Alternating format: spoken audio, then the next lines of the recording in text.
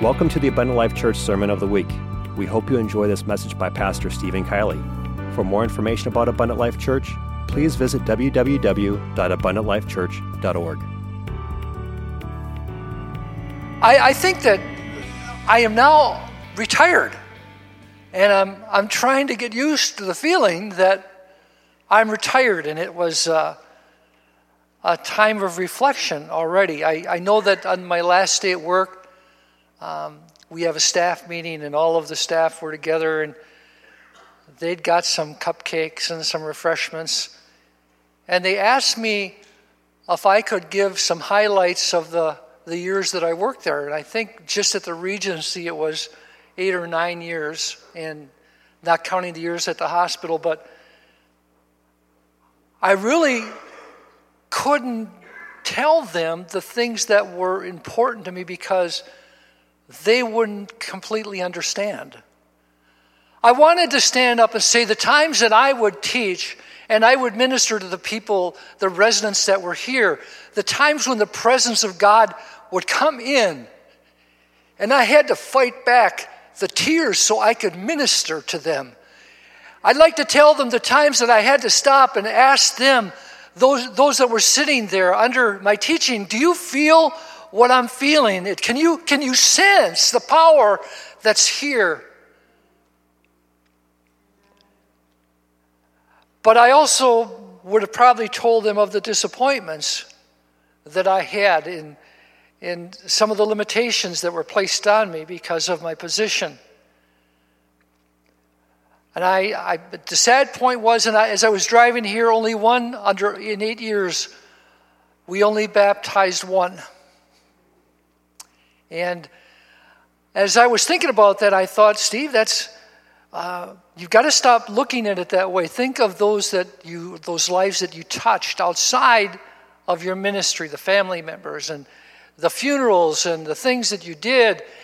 And see, I think sometimes God has to grab us and try to open our eyes and open up our ears so that we can understand that the things that we want to say aren't always the things that are specifically designed in the plan that we're living. See, I believe that every one of us that was born, from the time you were conceived in your mother's womb, from the time the spark of life entered into your mother's body and your heart beat for the very first time, I believe from that moment on that God saw your end from your beginning, and that He called you and He designed you for a specific reason and a purpose. And He set you into the current of life so that you could affect those that you would come in contact with. Not every one of us would be visible as the next. And each one of us would have different gifts. And each one of us would have different responses to our ministry. But nonetheless, everyone fulfilling their call to their ability would change the world. And God doesn't look at you as just an individual. He looks at you as a part of a picture. Not a corporate picture, a spiritual power present on earth. I'm reading from Matthew the 13th chapter, verse 15. Read to verse 17. Matthew 13, verse 15 to 17. For the heart of this people has become dull. With their ears they hear, with ears they scarcely hear, and they have closed their eyes. Otherwise they would see with their eyes, hear with their ears, and understand with their hearts, and return, and I would heal them. How many times did I sit back and say, Lord, how in the world can people sit under what they're sitting under? And we go over the scripture so clearly over and over again. How is it that they want to be here, but they don't want to obey what I've shown them in scripture to do? We would talk, I'd say, Lord, I can't make it any clearer. It's just I'm so frustrated. What is it that these people love me, they trust me, they know me, they've known me for years. But what is it that holds them back from seeing what's so clearly presented when it's such a pertinent and powerful decision in their eternity? And the scripture will go back, they have eyes, but they refuse to see. They have ears, but they just don't want to hear. Lest they understand with their heart and return. And then I began to realize that the shackle that was binding them, it's a chain that has affected a lot of people for many, many years. It's the chain of tradition. It's the chain of change. I do not want to change. I think about how difficult it was for me to make the change in my life. I felt like I fought it tooth and nail right to the very end, like I don't want change, but yet I know I should change. And all of us, if we're really honest with ourselves, do not like things changing in our life. Jumping down to Luke, the 22nd chapter, verse 10. We're just about entering into the time of the Passion, and the Passover is going to be coming up very soon, and we always remember the betrayal, the death, the burial, the resurrection. And here we start to read, this is the last, just before the Last Supper. This portion of Scripture is going to talk to us about Jesus' last meal with his disciples, the ones that he loved, before he gave his life on Calvary. Everything was planned out perfectly. It says in verse 10, and he said unto them, behold, when you are entered into the city, there shall a man meet you, bearing a pitcher of water. Follow him into the house where he entereth in. And you shall say unto the good man of the house, the master saith unto you, where is the guest chamber where I shall eat the Passover with my disciples? This was already established. This man was well aware that someone was going to come to him and ask to rent his guest chamber. Maybe it was a dream. Maybe, I don't know exactly how it all came to pass, but they said, when you meet this man carrying this water, what are the chances? I want you to go into Economwalk today, and there's going to be a guy carrying a book. Talk to the man, and he'll show you what you need to do. What would you say? There's lots of people in Economwalk. There's lots of people, not so many anymore. If you asked about a cell phone, there'd be many more, but a book? But see, the Lord was teaching them that everything is foreordained. Everything is falling into a pattern. Nothing is haphazard in the crucifixion. His death, his betrayal, his burial, all that stuff was already foreseen many, many years before it ever would come to pass. And they went and found, as he had said unto them, and they made ready for the Passover. And when the hour was come, he sat down and the 12 apostles with him. And he said unto them, with desire I have desired to eat this Passover with you before I suffer.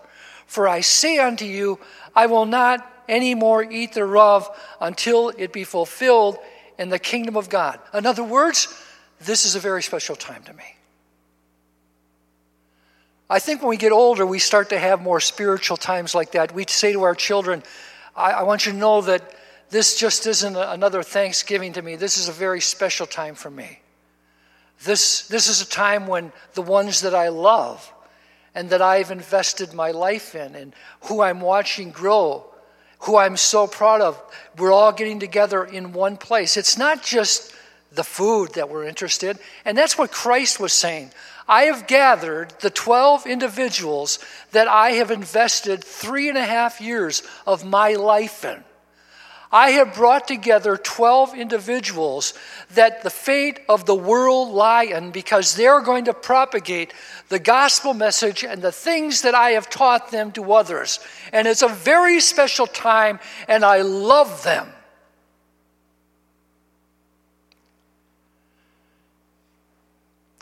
But things seemed to be a little bit off center that night.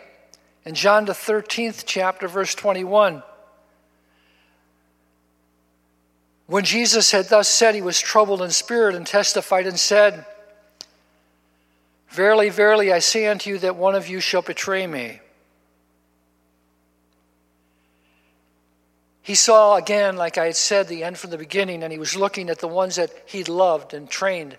And he realized that one who he did love was about to betray him and actually lead him to a place of imprisonment, torture, and death. Then the disciples looked one on another, doubting of whom he spake. Now there was leaning on Jesus' bosom one of his disciples whom Jesus loved. Simon Peter therefore beckoned to him that he should ask who it should be of whom he spake. He then, lying on Jesus' breast, saith unto him, Lord, who is it? Jesus answered, He it is to whom I give a sop when I have dipped. And when he had dipped the sop, he gave it to Judas Iscariot, the son of Simon. Now, the words are spoken, correct? Who's the one that's going to betray me? I'm going to dip my sop, and the one I give it to is the one that's going to be the one that betrays me, but none of them catch it. And I feel like I'm standing in front of my group, and I'm telling them something, and this is exactly the way it is, and here it is presented. But none of them, and it boggles my mind, realize that it was Judas. He just said, the one I dip the sop in and I give it to is the one that betrays me, but no one saw it. They had no idea that it was Judas because in their mind they had preconceived ideas. Their eyes were not seeing. And their ears were not necessarily hearing what Jesus was saying.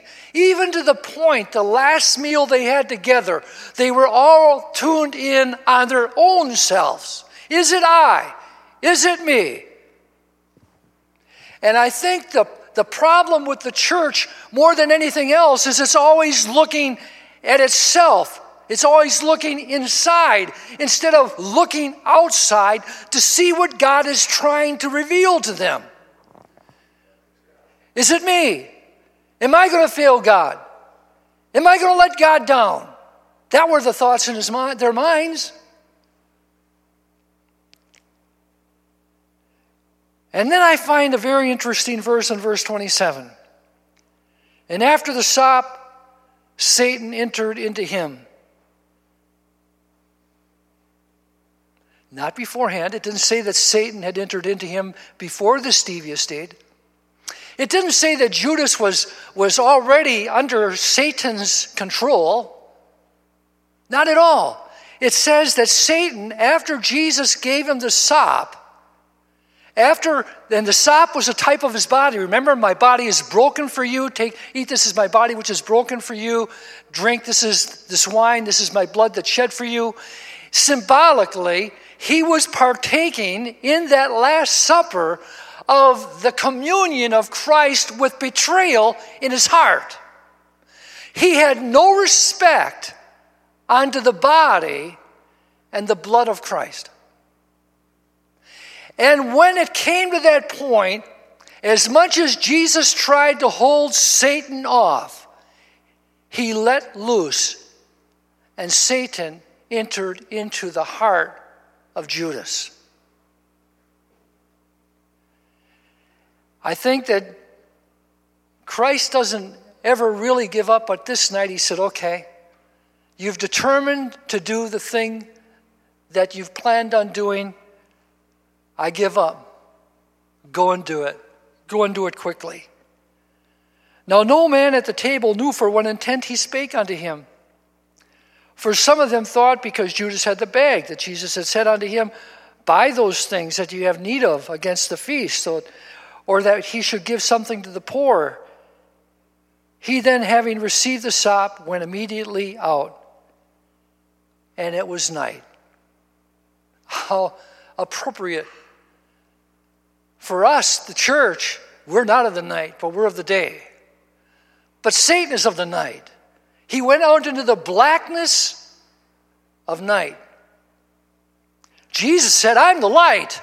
But when you reject Christ and you turn away, you walk into a place of darkness. And in the darkness, there's no clear visibility. Everything's shadowed by the blackness. When you reject light and you take the blood and the body of Christ with no respect, with devious plans, You walk away from the light and you walk into darkness. You cannot hear the word of God. You cannot have it delivered to you on the plate of life and reject it and expect to have the sight that God wants you to have. Each time, the shadows grow deeper. I was thinking about this verse in particular tonight in Luke the 22nd chapter.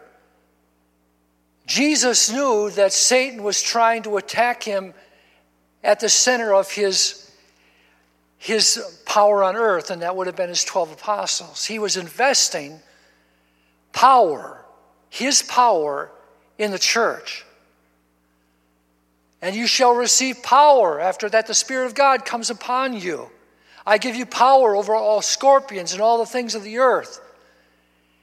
So Satan was trying to attack the source or the spigot by which God's Spirit would be sprayed out upon the world.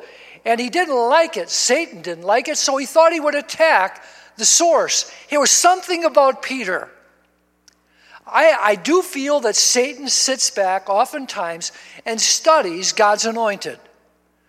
He sits back and he gets his little notepad out and he tries to figure out what their weaknesses are and how he can derail what God is trying to accomplish. Because what he's going to accomplish is going to be accomplished through people. It's going to be accomplished through people like you and me. And he said, the Lord said unto Simon, Simon, behold, Satan hath desired to have you, that he may sift you as wheat. Don't you think that Christ saw Satan and the powers of darkness as it hovered around his disciples, wanting to harm them? What was it that stopped Satan from doing what he wanted to do? Jesus held Satan back. But I have prayed for thee, that thy faith fail not, and when thou art converted, strengthen thy brethren. Now, I find that a very interesting thought, by the way. When did the conversion of Peter take place? When he was baptized by Jesus? Because remember, the scriptures say, and we'll get down to that verse in a little bit, that Jesus only baptized his disciples. When did the conversion of Peter truly take place? It could not happen before Calvary. We teach that. We believe that. Because it's the blood of Christ that removes sin. It goes back and reassures us in what we preach that Peter was converted on the day of Pentecost. In other words, he was filled with the Holy Ghost. You must be born of water and of spirit. So I have to say, well, people say, well, you know, the thief on the cross, he was saved before Jesus died because he said, today wilt thou be with me in paradise. But I say to you, here's one of the 12 that has walked through 3 years and performed miracles through the hands of God's power, and he's not converted until the day of Pentecost. I just see, sometimes I see it so clearly and I can't understand why people can't see it. But let me ask you a question. What's the difference between Judas and Peter? And he said unto him in verse 33, I am ready to go with thee, both into prison and to death. And he said, I tell thee, Peter, verse 34, the cock will crow this day, but before that thou shalt deny me thrice.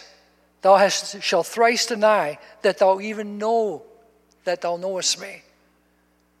Here we have one that sells him for the price of a slave. And here we have another one that denies him at one of the most critical points of his life when he stands in judgment for his own life.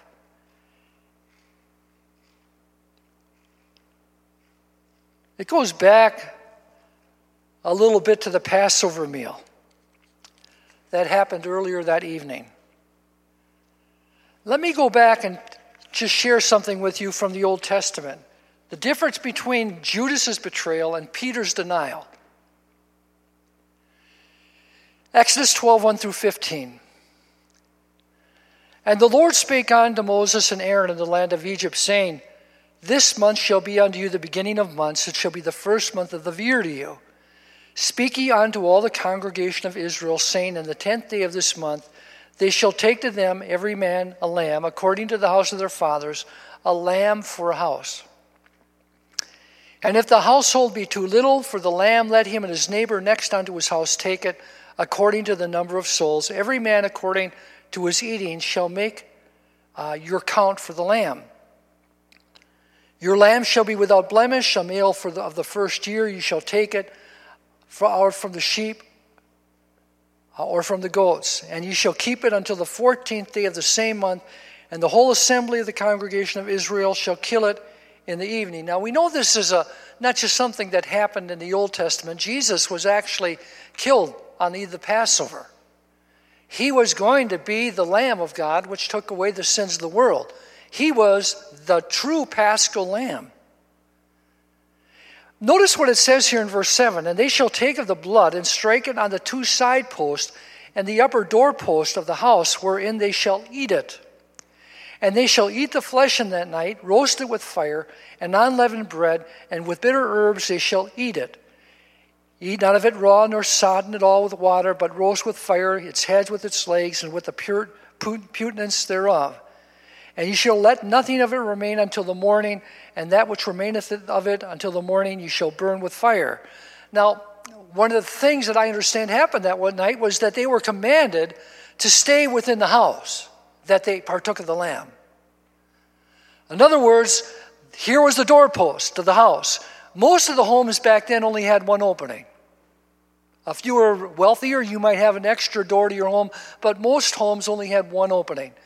And so when you walked into the house, there was blood on the right doorpost, there was blood on the left doorpost, and there was blood at the top of the doorpost. So that when you took of the blood of the lamb that you were going to eat of in the home that night, you were walking under the lamb's blood. And as long as you stayed in the house where you partook of the lamb that night, when the death angel came and took the firstborn, it would not affect you. But see, this was the first plague. Well, maybe the second, because the plague of darkness was different too, because they had light in their apartments or their homes.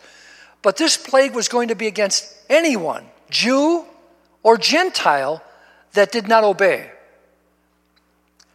This Jew incorporated everyone alike. I dare say that if the Egyptians would have walked into the homes of the Jews with the blood sacrifice, they wouldn't have lost their firstborn. But those Jews were commanded to stay there, and as long as they stayed under the blood, they were safe. But if they walked outside, their life was God's, their child's life, or if they were the firstborn.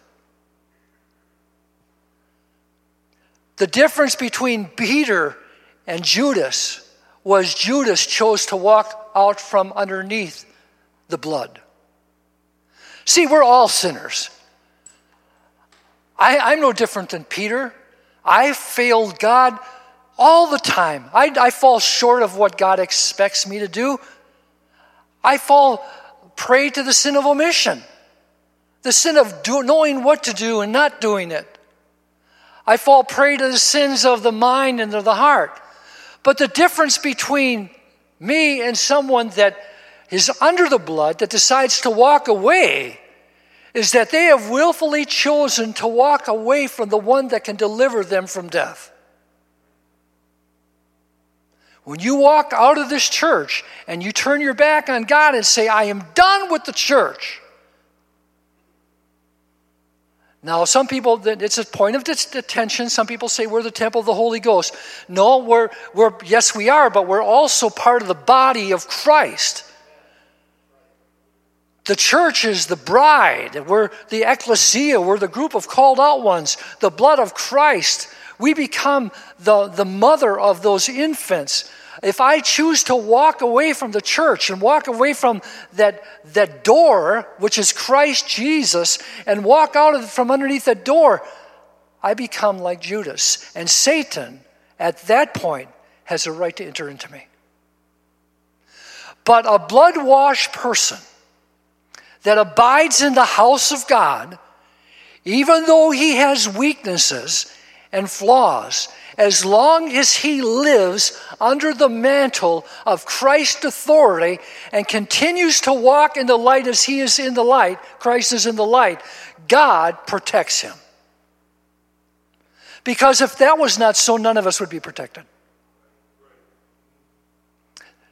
Remember, Judas walked out from the place where they took the Passover. And he walked out into the night, and Satan took control.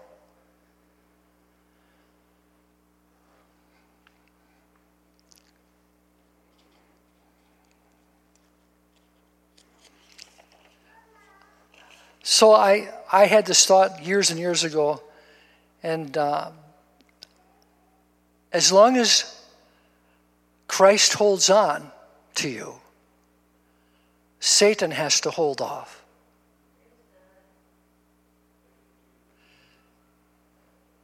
It's a fearful thing to fall out of Christ's hands. Satan cannot take control until Jesus lets you go. Or in other words, as long as Jesus holds on, Satan has to hold off. But if you reject the blood, there's no more offering for sins. That's what the Scripture says.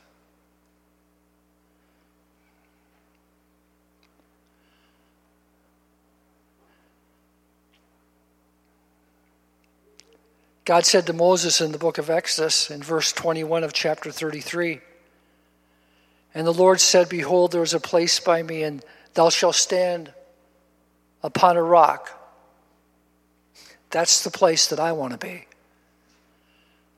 I want to be standing by him. I want to be standing upon a rock. What does Satan look for when he looks at an individual? The first thing that Satan looks at when he sees a pure person is he looks to see if the blood is there. Jesus I know, and Paul I know, but who are you? He was talking to those people that are trying to cast out demons using the name of Jesus without the blood of Christ applied to their life. He says, I don't know who you are. Where's the blood that identifies you with the one that you claim to serve? If you claim to serve Jesus, Satan's going to ask for verification and say, show me the blood. When I went down into the waters of baptism, I was covered over with the blood. It covered me over. And even though I can't physically see it with my earthly abilities, the spirit world does. We sing those songs. I'm covered over with the precious blood of Jesus, and he lives in me. We are buried with him in the waters of baptism, Romans 6. And when we celebrate communion, and we probably will in the next couple of weeks, communion is the celebration of the shedding of that blood and the power that it represents to the church. And Jesus said, I want you to do this in remembrance of me. And in sort of wrapping it up tonight, I was looking at John the 6th chapter. This is sort of a perfect example of what I had said earlier, where people choose not to see. In John 6, verse 26, he's looking at a group of people that have gathered, and the place that this is actually taking place in, that location, is the synagogue in Capernaum. And if you look to verse 59, it'll tell you that, you don't need to turn there right now, we're going to get there, that the location of these words, Jesus is speaking in a synagogue in Capernaum. It's believed to be the largest and oldest synagogue in that city. Matter of fact, it's even said that this was one of the oldest synagogues that we know about. So Jesus is looking at those that are there, and he says, answered them and said, truly, truly, I say to you, you seek me not because you saw signs, but because you ate of the loaves and were filled. Don't work for the food which perishes, but for the food which endures to eternal life, which the Son of Man will give to you. For on him the Father God has set his seal. Do you know what I'm sealed with? I'm sealed with his Holy Spirit. God put the seal on Christ. The seal, as a child of God, is placed on me. What is a seal? It's a sign of authority. Again, a king would take his seal and seal a document, making it a legal document. I say, where is your seal? And from whence did your seal come from? God sealed Christ. Christ sealed me with his Spirit. Therefore they said to him, what shall we do that we may work the works of God? Jesus answered and said to them, this is the work of God, that you believe in him whom he has sent. Well, according to some people, that can't be true, because we're not saved by works. Doesn't it say there that believing is a work? Or did I read that wrong? And you know what? Believing is a hard work. It's probably one of the hardest things I've had to do. Baptism was easy. I just went down in the water and it covered me up. Oh, that was a piece of cake. But the hardest thing for me in my life is believing and obeying what God has given me to do. Lord, I believe, help all my unbelief. So they said to him, what then do you do for a sign so that we may see and believe you? What work do you perform? What a dumb question. Because in a few minutes I'm going to show you all the works, some of the works that he performed in Capernaum. How many works do you need to see? But they're asking for one in particular. Our fathers ate the manna in the wilderness, as it is written. He gave them bread out of heaven to eat. Jesus said to them, truly, truly, I say to you, it's not Moses who has given you the bread out of heaven, but it's my Father who gives you the true bread out of heaven. For the bread of God is that which comes down out of heaven and gives life to the world. Then they said to him, Lord, give us this bread. Get ready, hold on. Jesus said to them, guess what? I'm the bread of life. He who comes to me will not hunger, and who believes in me will never thirst. But I said to you, and you have seen me, and yet you still don't believe. All that the Father gives me will come to me, and the one who comes to me I will certainly not cast out. For I have come down from heaven, not to do my own will, but the will of him who sent me. And this is the will of him who sent me, that of all that he has given me I lose nothing, but raise it up on the last day. For this is the will of my Father, that everyone who beholds the Son and believes in him will have eternal life, and I myself will raise him up on that last day.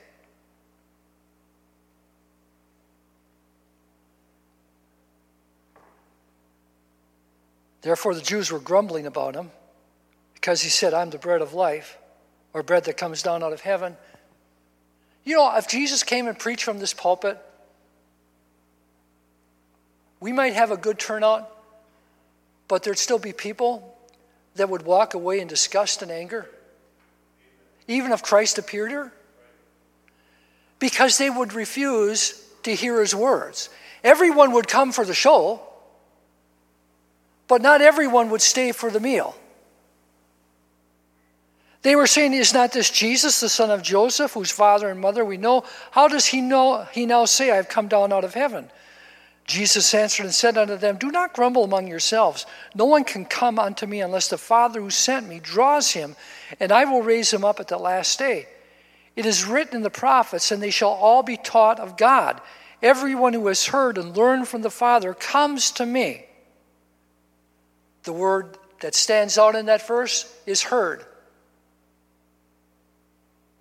You ever sit across from the table with your spouse, or if you don't have a spouse, with somebody else, and have them say, you haven't heard a word I said?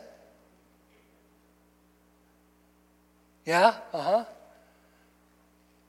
Or have someone say to you, my table is earth to Stephen, come in, Stephen.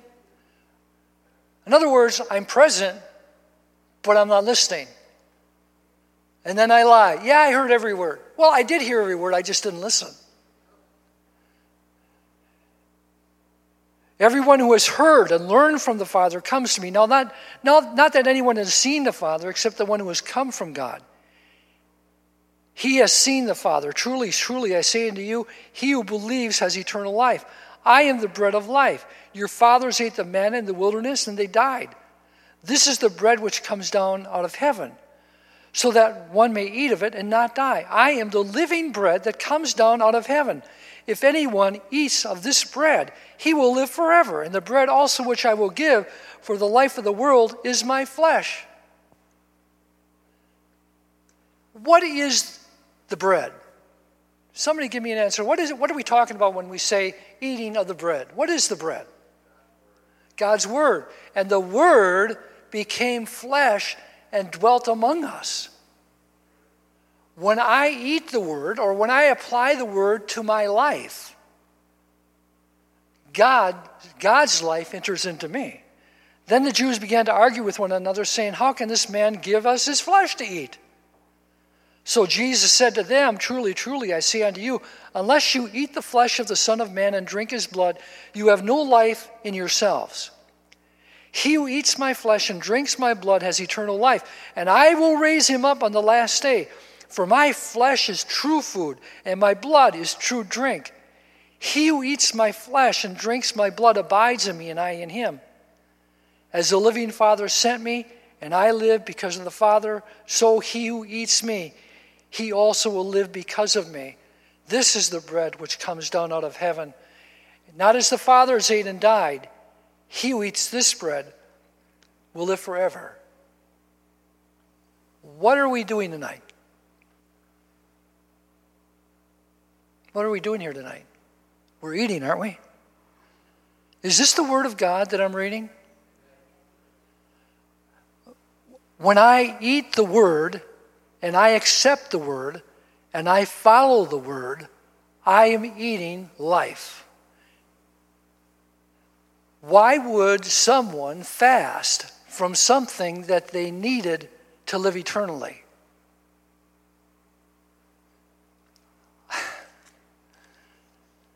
I love to eat. I really do. I think if I had to give up one of my 5 senses, the last one would be the sense of taste. I said, when I can no longer eat, just let me go, because then I have nothing else to live for. My spirit is the same way. If I'm not hungry, I get concerned. You ever go a day or two and you haven't had anything to eat? Aren't you getting a little worried about why you don't have an appetite? You get concerned. I better go to the doctor. Something's wrong with me. I'm not hungry. I'm losing weight. Does you ever think about why you want to miss church? Why you don't want to listen to the Word of God? Doesn't that concern you? That you don't have an appetite? These things he said in the synagogue as he taught in Capernaum. Now, I'm going to finish up with this chapter and I'm going to close tonight. Therefore, many of his disciples, when they heard this, said, this is a difficult statement. Who can listen to it? But Jesus, conscious that his disciples grumbled at this, said to them, does this cause you to stumble? What then if you see the Son of Man ascending to where he was before? It is the Spirit who gives life. The flesh profits nothing. The words that I have spoken to you are spirit and their life. But there are some of you who do not believe. A person that does not understand the importance of the Word and the life that comes through the Word does not believe. For Jesus knew from the beginning who they were who did not believe, and who it was that would betray him. And he was saying, for this reason I have said to you that no one can come to me unless it has been granted him from the Father. Wow, that was a powerful message that he preached that day in the synagogue in Capernaum. As a result of that message, verse 66, many of his disciples withdrew and were not walking with him anymore. Sometimes preachers feel like failures when they try to preach the word of God and people leave because they're preaching it straight. I wonder if they'll sit down and talk with Christ, and Christ will share with them in heaven about this time in Capernaum when he preached it and tried to reach out to them with his hands and his heart, and they walked away from him when he offered them everything, and they rejected it for nothing. So Jesus said to the 12, do you want to go away also? Do you? And here would be my answer in my own uncertainty, because the disciples didn't completely understand what Jesus was saying. Simon Peter answered him, Lord, to whom shall we go? You have words of eternal life. We have believed and have come to know that you are the Holy One of God. He didn't say, I understand exactly what you're saying. He just said, there's no place else to go. You're the fountain of life. You're my only hope. Even though I don't understand, I still believe. Jesus answered them, and then he talks about Judas. Did I myself not choose you, the 12, and yet one of you is a devil? Now he meant Judas, the son of Simon Iscariot, for one of the 12, was going to betray him. Do you know what the word Capernaum means? It means city of comfort. I think sometimes in our nation, our comfort becomes a cross that we carry. We become comfortable with our life.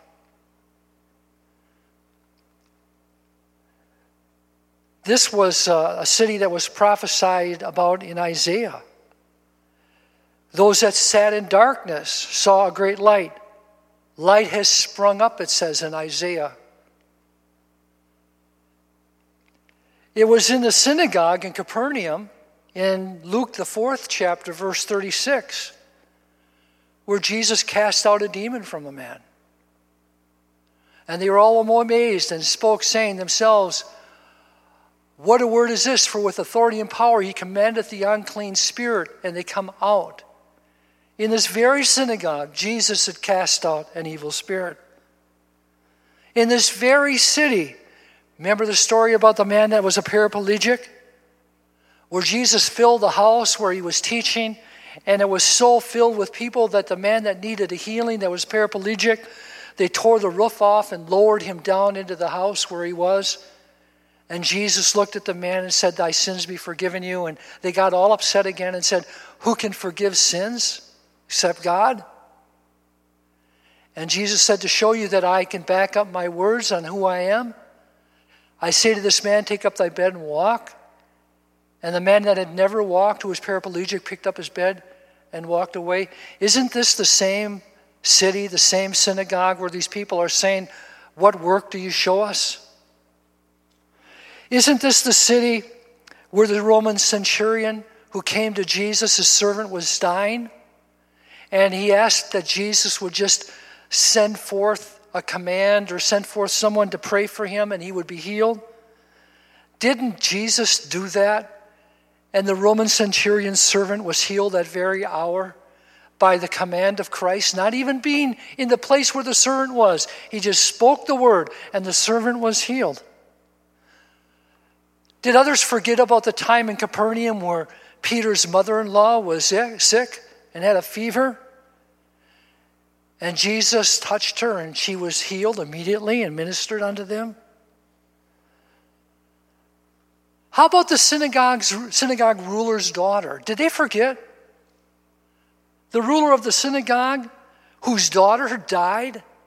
Could it be the same synagogue that Jesus was speaking in? That he went into their home and the daughter was dead and laying on a cot.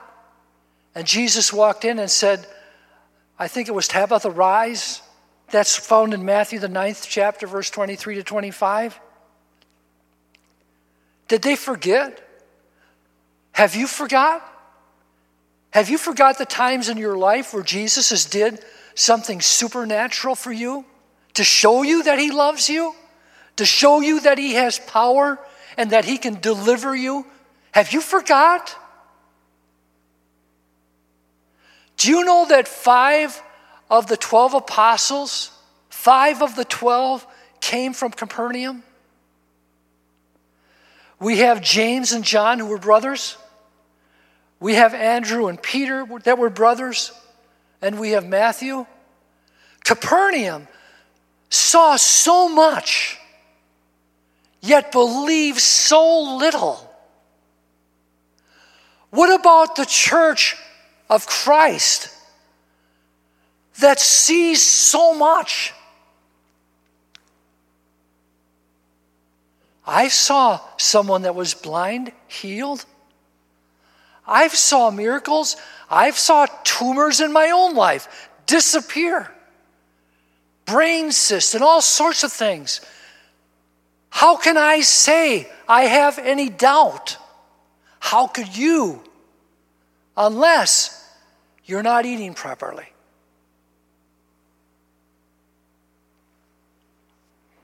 I'm as guilty as everyone here. I got a lot of fingers pointing back at me, and I sometimes think preachers preach the best messages to themselves. And they say, boy, that was for me. Well, really, if you want to know the truth, the preacher was really preaching to himself, and he just let you in on a private conversation he was having.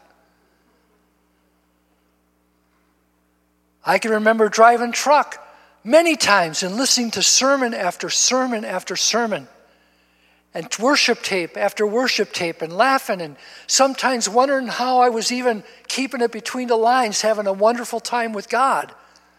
And sometimes I wonder, why don't you do that as much as you used to do it? What's changed? I'm living in the city of comfort. I'm getting comfortable.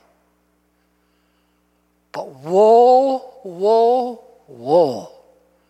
For Christ has come to disquiet the comforted and comfort the disquieted.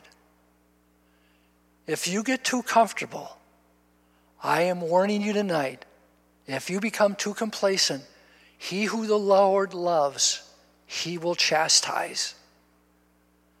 And I find it's always better to act first, to correct the problem before the strap comes.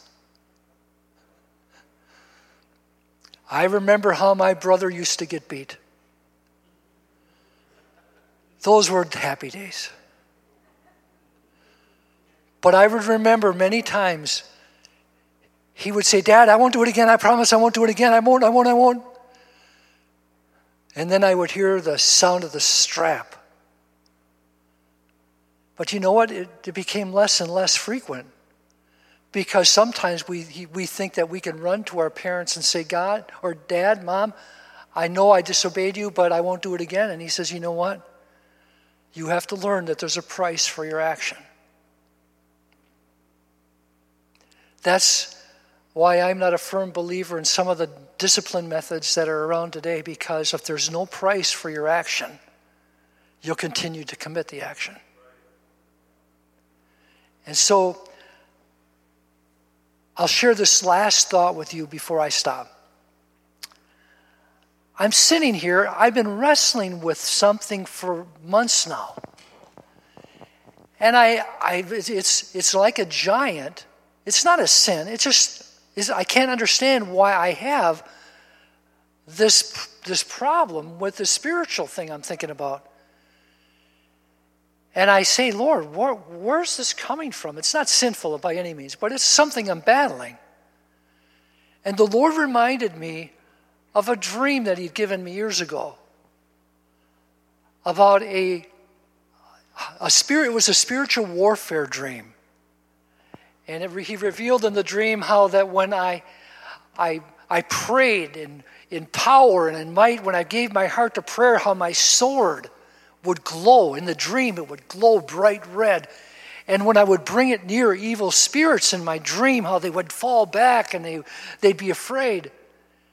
But I remember now in the dream, one spirit that was much larger than the others. that was not easily intimidated. And as I sat here tonight, I felt like the Lord said, it's not what you think it is. It is not you that you're wrestling with. Satan has desired to sift you like wheat, and he has sent a spirit into your life to sidetrack your faith. Now, I'm going to ask you, we're all scholars here. What do you do when you have a spirit that's come into your life? Now, you can say that it's just coincidence. Do you stir yourself up and take authority over that spirit? How many times will you swat at a fly while you're sleeping at night? As many times as you have to get the job done. You aren't going to stop swatting until the fly's dead. And I dare say if there's a mosquito in your room, you've got up out of your bed and turned the light on before you've even went to bed and searched all over your room, because you know as soon as you lay down, that mosquito's going to land on your forehead and you're going to hear him buzzing around you. Why won't you do that when you sense an evil spirit? And the best way to know if it's of God or not, God has not given us a spirit of fear. If what you're feeling is causing you fear, what you need to understand is that's not of God, and that is a spirit that you're going to have to get out of bed and fight. You can pull the covers over your head, but after a while you begin to suffocate. You have to come out. So I realized tonight, you know what? I've been fighting the wrong way. I need to just stand up and get rid of this spirit with the sword that God's given me and with the power that is given to me through the name of Christ, and get rid of it. Will it go away forever? You know, it may come back, but I still got the sword. Let's stand together.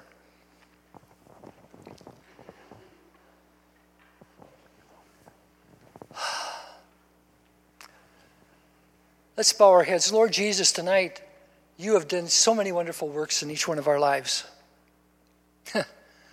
If we were to sit down and get a piece of paper, and maybe we should do that as an assignment, but to write down, just even in the last 10 years, the things that you have done in our lives that have been miraculous, from healings to deliverance and supplying needs that we had.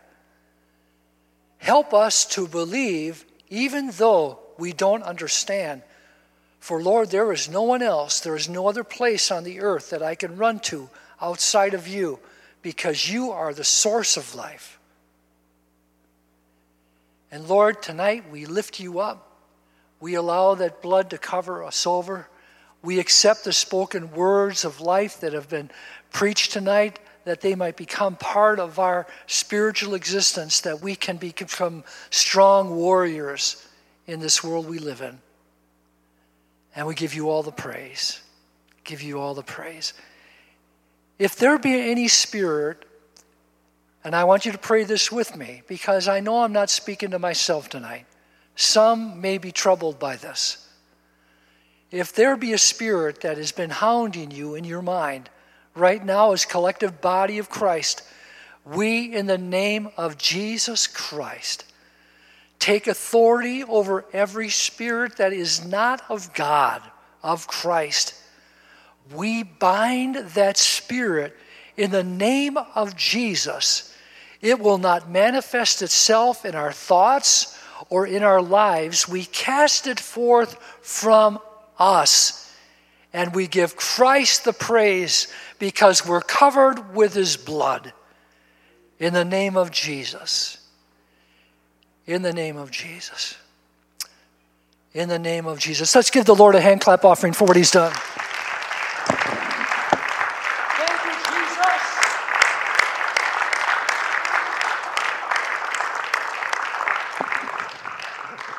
Well, I hope you're renewed tonight, and when you go forth from this place after we've prayed, I pray that you got a bounce in your step, and you got a reason to get up in the morning and face the world. Just remember who you are.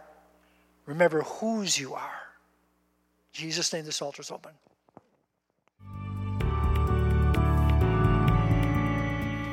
Thank you for listening to this Abundant Life Church podcast. We pray it has strengthened your relationship with God and will continue to be a light unto your pathway to heaven. If you have any questions or comments regarding this podcast, please telephone our ministerial team at 262-965-5177 or email us at info@abundantlifechurch.org.